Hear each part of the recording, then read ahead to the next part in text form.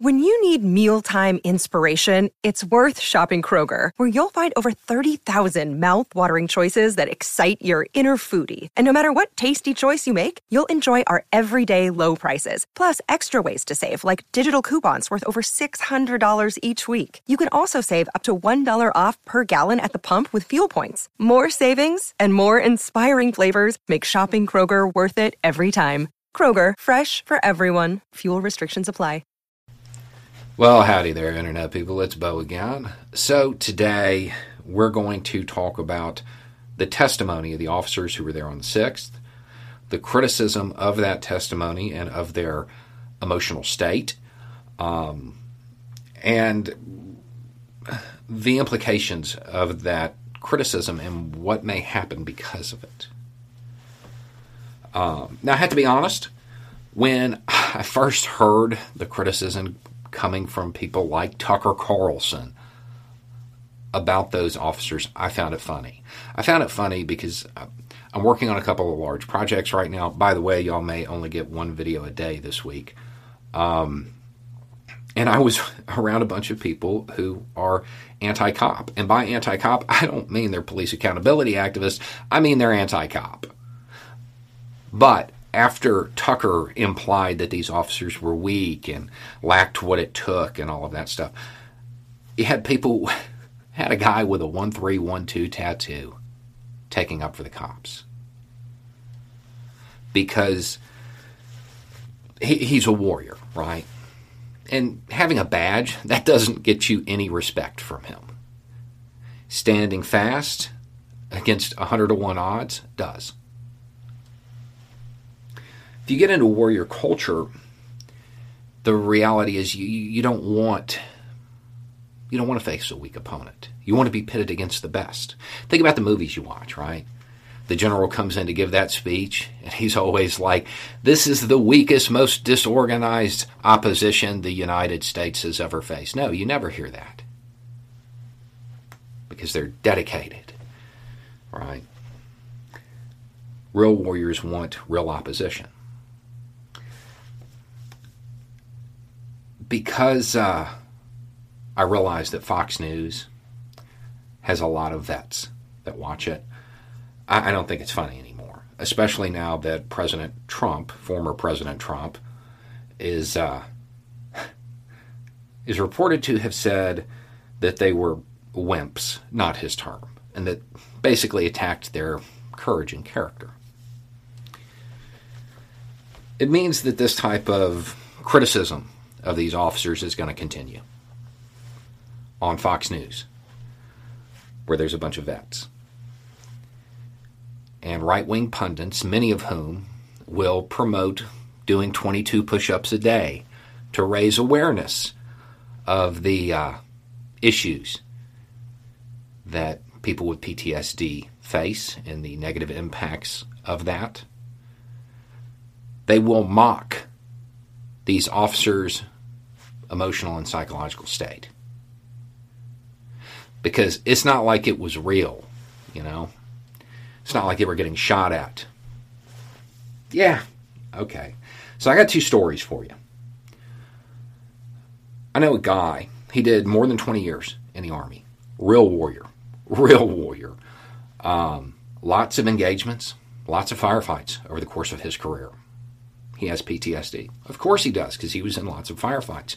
He'll be the first to tell you that and why he has it. He is certain that he has it because of one mortar. A mortar, the day he was leaving. And he will be the first to tell you. Objectively, it was nowhere near him. But he just pictured it being walked in on top of him. And he says that it's the only time he let the fear get the better of him. And he is certain that that is what caused it. Another guy, he did 6 or 8 years enlisted. Then he got out and went to college. During those 6 or 8 years, he had a couple of deployments, and he saw some stuff. He had no issues. None whatsoever. After college, he went back as an officer, and he developed PTSD.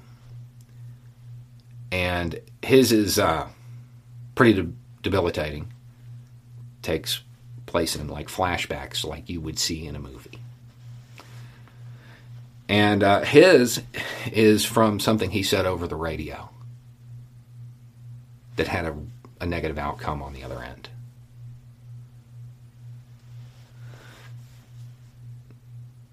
I'm going to suggest that people like Tucker Carlson are not in a position to judge whether or not somebody's PTSD, their psychological state, their emotional state is appropriate when it comes to combat.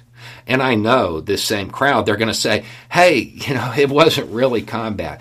In those movies that you watch, because you have never, dealt with it yourself, in the movies, how do they let the viewer know that it was really tough combat, right?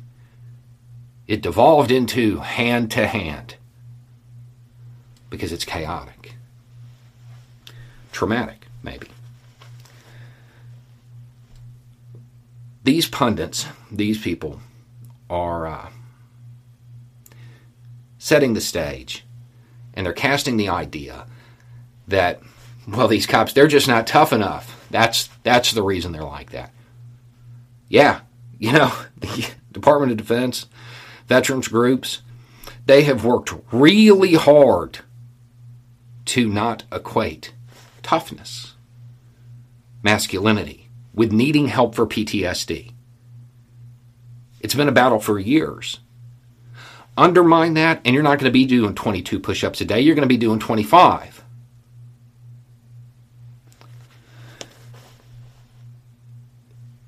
People like Tucker Carlson, who have no idea what they're talking about, are not in a position to judge whether or not a certain event was enough to cause PTSD, whether or not it was enough to cause emotional or psychological distress. They have no clue. They do not know. The idea that people who are tough, people who have the right character, a right level of courage, don't get PTSD. That's garbage. It's not true. And you're not going to hear that from anybody who has any clue what they're talking about. You're just going to hear it from a bunch of wannabe tough guys on TV.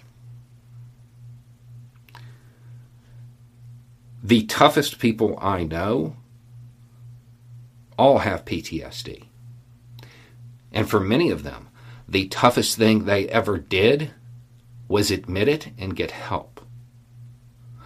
Because that image exists. I mean, setting aside the hypocrisy of the law and order crowd, criticizing these cops for, being scared when they were outnumbered 100 to 1, set that aside for a second. This is a very reckless set of messaging.